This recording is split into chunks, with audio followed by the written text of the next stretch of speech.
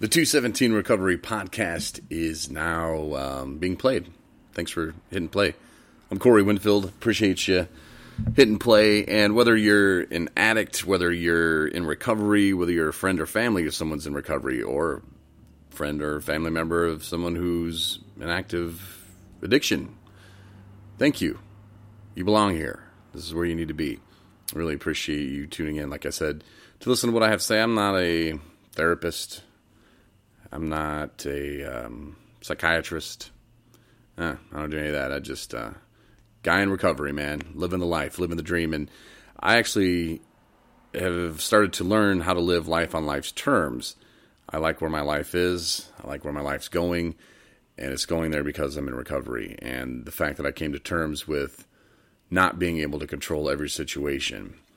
And learning the fact that it's how you act. You know, a lot of times we get caught up in a situation or somebody rubs us the wrong way and we react.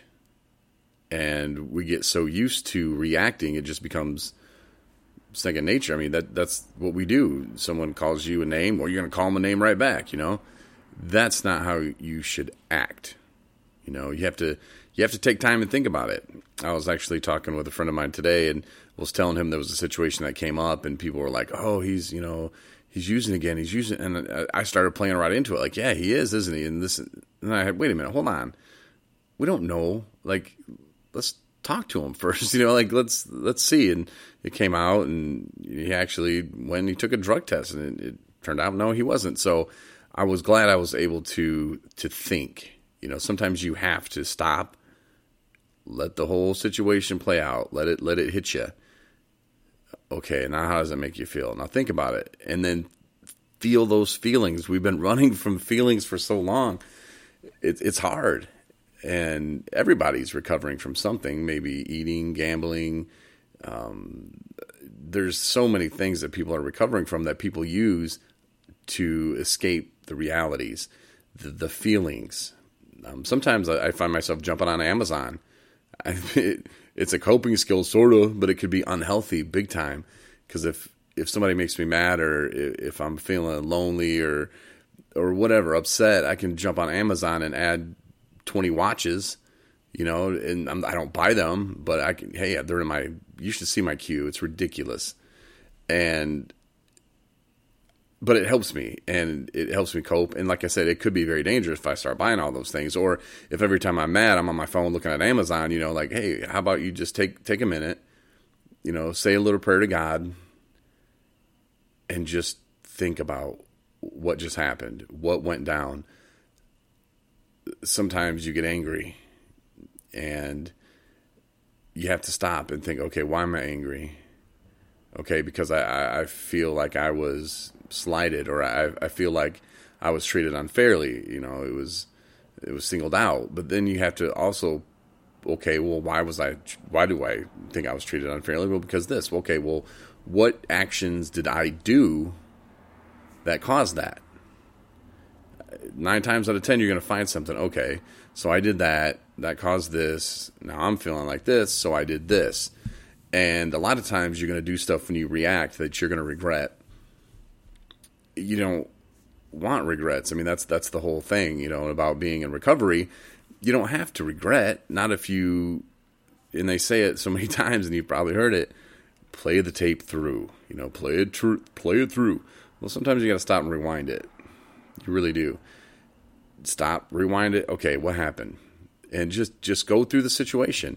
You know, if somebody's making you mad, just stop. You know, this was advice that was given to me. Stop. Okay, who made you mad? Say Joe made you mad. Okay, Joe made you mad. Why'd Joe make you mad?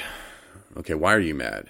Did Joe steal your money? Okay, he stole your money, so you feel like you were betrayed. You know, you feel like somebody betrayed your trust. Okay, that's what that feels like. That's where you have to go with it. Okay, well, why did Joe steal my money? Okay, because I owed Joe $20. And Joe didn't know I was going to pay him on Friday, and that $10 he took from me was going to get me to work tomorrow. So I need that money. That's why I'm angry. You know, like, Joe is fake. This didn't happen, but I'm just saying, like, you have to, like, break things down in that kind of way in order for it all to make sense, for you to actually process the situation. Again, I don't know what situation it could be or what situation is going to happen, because you're going to get mad again in the future, and maybe tomorrow you might be mad at me right now. Okay, why are you mad at me? What did I do? What did I say? Was I too real for you? I'm just throwing out things that have happened in my life, or hypothetical things that could happen in my life that I would, in my old ways, and I don't want to say an act of addiction, because, I went through a spell where I was a dry drunk as well, but where I would have just reacted, like there were so many times. I remember one time, I'm not really proud of this. My boss had sent me an email, and this other guy at work, he wasn't my boss, but he was like another department head. And he was trying to throw me and my guys under the bus, our department under the bus. And I was like, I wasn't the head of the department, but I was kind of like the guy that, I was the face of it, I guess, for the most part, when it came to getting in trouble. When the boss called and when something was bad, he always called me. So he called me, he's like, why is this dude, saying this? I'm like, man, the dude's a hater and he's saying this and this. And then my boss wrote back and was like, yeah, this and that. And, I know, he's, a piece of whatever, and, he's bad, whatever. And then my boss, I don't know how, but he replied all to the email. So it also went to the dude he was talking about, that we were talking about. And then he comes back on me with, hey, man, what the hell, And I'm like, you're the one who's firing off emails, bro. Like, I don't know what to tell you, but it was that, it was a bad situation. It really, really was. But it was like one of those things, though, that the things that I said in that email, I said because I was mad, because he was trying to throw me under the bus. So I said those hurtful, mean things, it didn't justify me. It made me look bad in the end. So you have to think too, if you're going to attack somebody like that, what's it going to do for you in your future? Me attacking that guy, or even saying that my boss said he already knew. So it wasn't like I was, hey, I'm going to raise myself up on this ladder and he's going to still be down there and I'm going to look better by calling him this name. No, my boss already knows. He didn't need that justification from me to say, hey, this guy is this way. We already know that. Why would I even bring that up? I should have just said, I'm going to deal with the situation. I'll go talk to him right now. My boss would have appreciated that 100 times more, because then, like I said, my boss ended up, kind of looking bad too. And it was all because of me and how I reacted to the situation. And if I would have just taken 5 minutes to go, okay, why is he throwing us under the bus? Okay, I apparently did something to him. What did I do? If I didn't do anything, okay, well, he might just be having a bad day. That happens to people sometimes.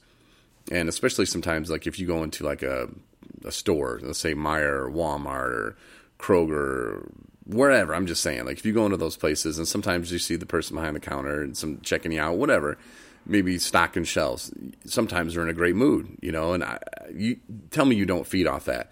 If you're walking by and an employee at the store looks at you and gives you a big smile and says, hey, nice hat, nice shirt, or beautiful hair today, it doesn't have to be a guy. It could be a girl, like, hey, I like your makeup. You looking good.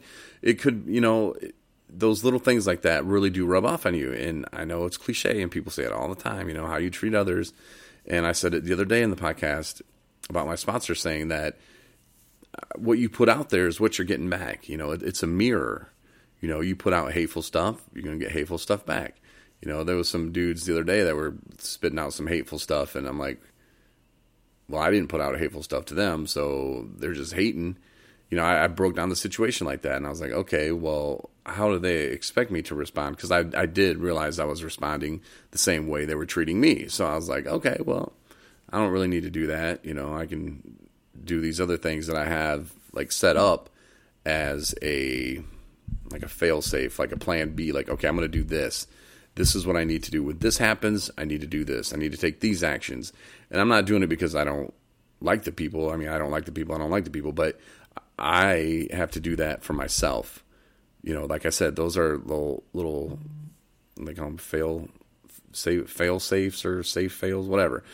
A fail-safe to protect myself from going to that next level of getting angry or, getting in my own head sometimes and thinking, oh yeah, those guys or this guy or that girl, whatever, to go into that situation to where I'm overthinking it, and then I hold resentments, then I'm mad, and resentments are just not good. Like I said, you start reacting instead of acting, and you're in trouble. As long as you can realize it and catch it, that's a good thing. Another thing I want to talk about real quick too. It's not going to be a long podcast tonight, but I want to talk about, and I'm just going to hit on it just a little bit because I want to talk to some of the guys about it, with the guys about it on the podcast, probably tomorrow. So it'll be published a little bit earlier than this is being right now. It's 9:50, something like that. But relationships in recovery, because everybody's got an opinion on it. And what's funny is everybody's been in them.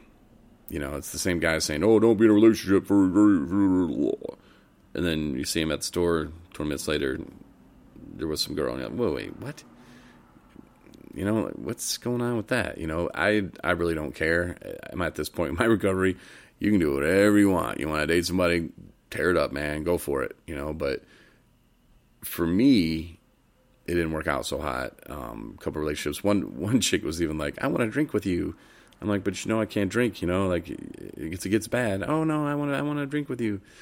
Yeah, Happy New Year. It was New Year's Eve, and then like 3 days later, I'm back in rehab. I'm like, yeah, see how that worked out. And then another girlfriend, and I was going well, man. It was going, but I mean, everything happens for a reason. But it was like, I don't know, 5 months sober maybe or something, and I go on a date with her, and it's somebody I really liked, so I was pretty excited about the date with her, and she was really hot, and I don't know, everything was going cool, and then she tells me, "Oh yeah, I'm a heroin addict," and I was like, "What?" First instinct, run. That's what I thought. I thought, run, man, run. This isn't good. And I dropped her off, and I just remember thinking, well, just too bad. I can't be around that. And then like the next day, I was driving down some back roads. It was sunny. It was a nice day. And I started thinking, God didn't give up on me. I shouldn't give up on her. Like, I'm playing God now. No, God didn't give up on me. My family didn't give up on me because they're my family.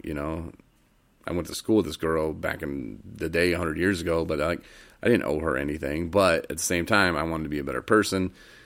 And so I gave it a shot, which really I think I knew what was going to happen. I knew, if she was over at my place and she was using, that would just give me an excuse. Well, you're using, I'm gonna go ahead and drink. Can't judge me because you're using too. So I think I kind of had some of that maybe in the back of my mind, but not like in the front of my mind, not like front and center going, whoa, obviously my instincts were right.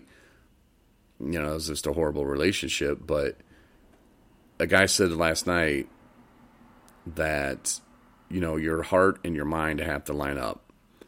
And that is the prime example of my heart and my mind not lining up. I mean, it did at first when my instinct was to run, but then I started thinking about it, and then, okay, now I'll do it, and like I said, a horrible decision, but I was talking with Matt, and I was telling him, I was like trying to put a square peg in a circle hole, it's not going to work, but I was still trying to get it in there because, I can do it. And, that one I couldn't do. So I don't think anything's wrong with people having relationships in recovery. Now, if my mom, she's probably getting out her phone right now. "Oh, I'm going to tell Corey what's up. You got to wait a year." My mom's like, gotta wait a year. Well, I've been at this for 4 years. So if you add up all my clean time, it's probably about 3.5 years, probably more. I don't know.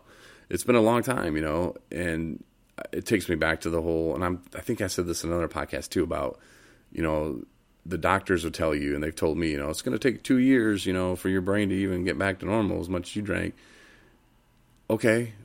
Well, so say I am clean for 6 months or a year, and I have a drink on a weekend and go on a bender. Does that send me all the way back to ground zero? Or, I mean, that clean time has to amount for something. I'd like somebody to research that, because I can tell a difference between now and 4 years ago. Absolutely. I mean, not just the stuff that I've learned and the stuff that I've went through. I have to learn things the hard way. You can tell me that, that road's going to end, but I'm going to tell you it's not, and I'm going to drive off of it. That's just how I operate. So I take the hard way. It would have been a lot easier if I just would have stopped and not drove off the cliff. But nope, now I got 2 broken legs and I have to crawl back up.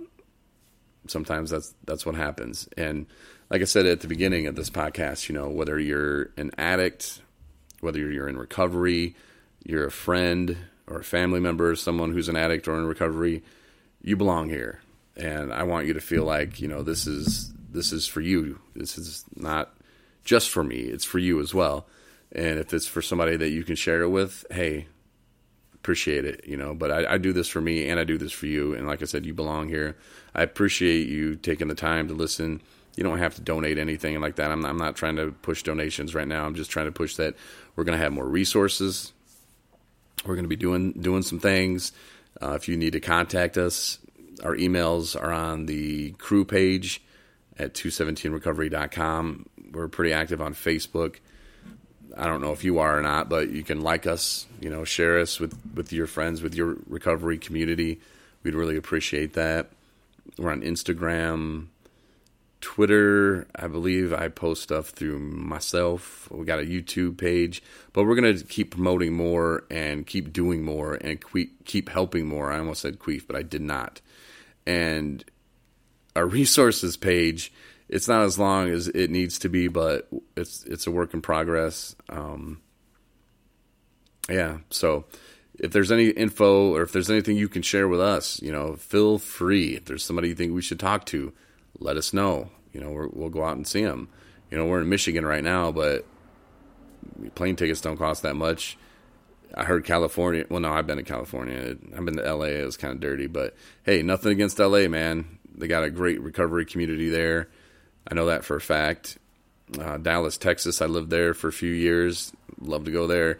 But I'm just saying, we'll go wherever we need to and wherever we're needed. The message of recovery, and recovery can be fun. Recovery is fun. Not waking up with those hangovers. Yeah, everybody's going to tell you that. But no, just the whole living life. Like I said earlier too, life on life's terms. I like where my life is today. I like where my life's going. And I couldn't have said that a long time ago. I couldn't have said that a few months ago. But now I have a vision. I feel like this is great. Just being with people in recovery. I've made some great friends, real friends. And I haven't had real friends in a long time. I only have a few, They mean a lot to me. I keep my circle pretty tight. And my family, never been closer with my sister than I am right now. I have a lot of faith in God, more now than I've ever had.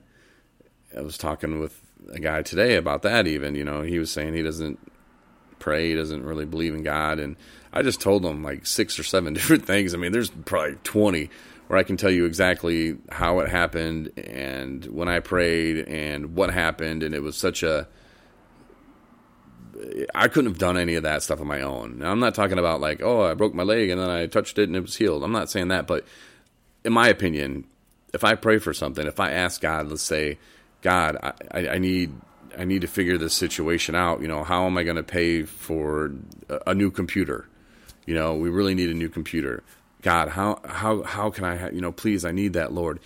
Normally, I usually don't pray like that. I say, God, give me the guidance and the courage and the wisdom to come up with an idea or a solution to purchase a new computer. Like if it's your will, God, make it happen. But, let's just say, that's what I want. That's what I need. God will make that happen. But I might have to go out and shovel 20 driveways. Somebody might come up and go, hey, Corey, what are you doing tomorrow? I'm like, nothing. You want to shovel 20 driveways? Yeah. How much is it? Oh, it'll be about $800. Oh, okay. Wow. That new computer I was looking at was $750. It's ways like that, in my opinion, that God will work for you. A new laptop is not just going to come flying off Best Buy's shelf and land on the couch next to me, I mean, maybe it could, but realistically, no. But it's those situations that you got to keep your mind open to and looking through them and at them that, like, okay, this is what it is, how it's supposed to be, life on life's terms. just try a little bit of that, maybe over the weekend. It is Easter weekend. Today, Good Friday, so hopefully you had a good Friday. I'm going to wrap this up now, though, before I start telling really bad jokes. Again, thanks for listening. Resources are online. There's a speaker, if you haven't checked that out, too. If you go to 27recovery.com and then click on you'll see the two little white lines in the left-hand corner. Click on that, and then you can scroll over to on the top. It'll say speaker. Click on that. That's a really good story from a man named Dan. Listen to that. And we're going to post more of those too. So a little something for everybody. If there's something that you want to see on the site, like I said, if you got something that's just awesome, if you got an idea that's awesome, we're in it together, man. You belong here just as much as I do. So hit us up with an email. You can email 217recovery@gmail.com. You can email Corey, Corey, at 217recovery.com. And like I said, our emails are posted on the 217 crew page. Hit us up, let us know what you like and what you'd like to see, what you'd like to hear, and I appreciate you sharing that. Have a great night, and I will talk to you tomorrow.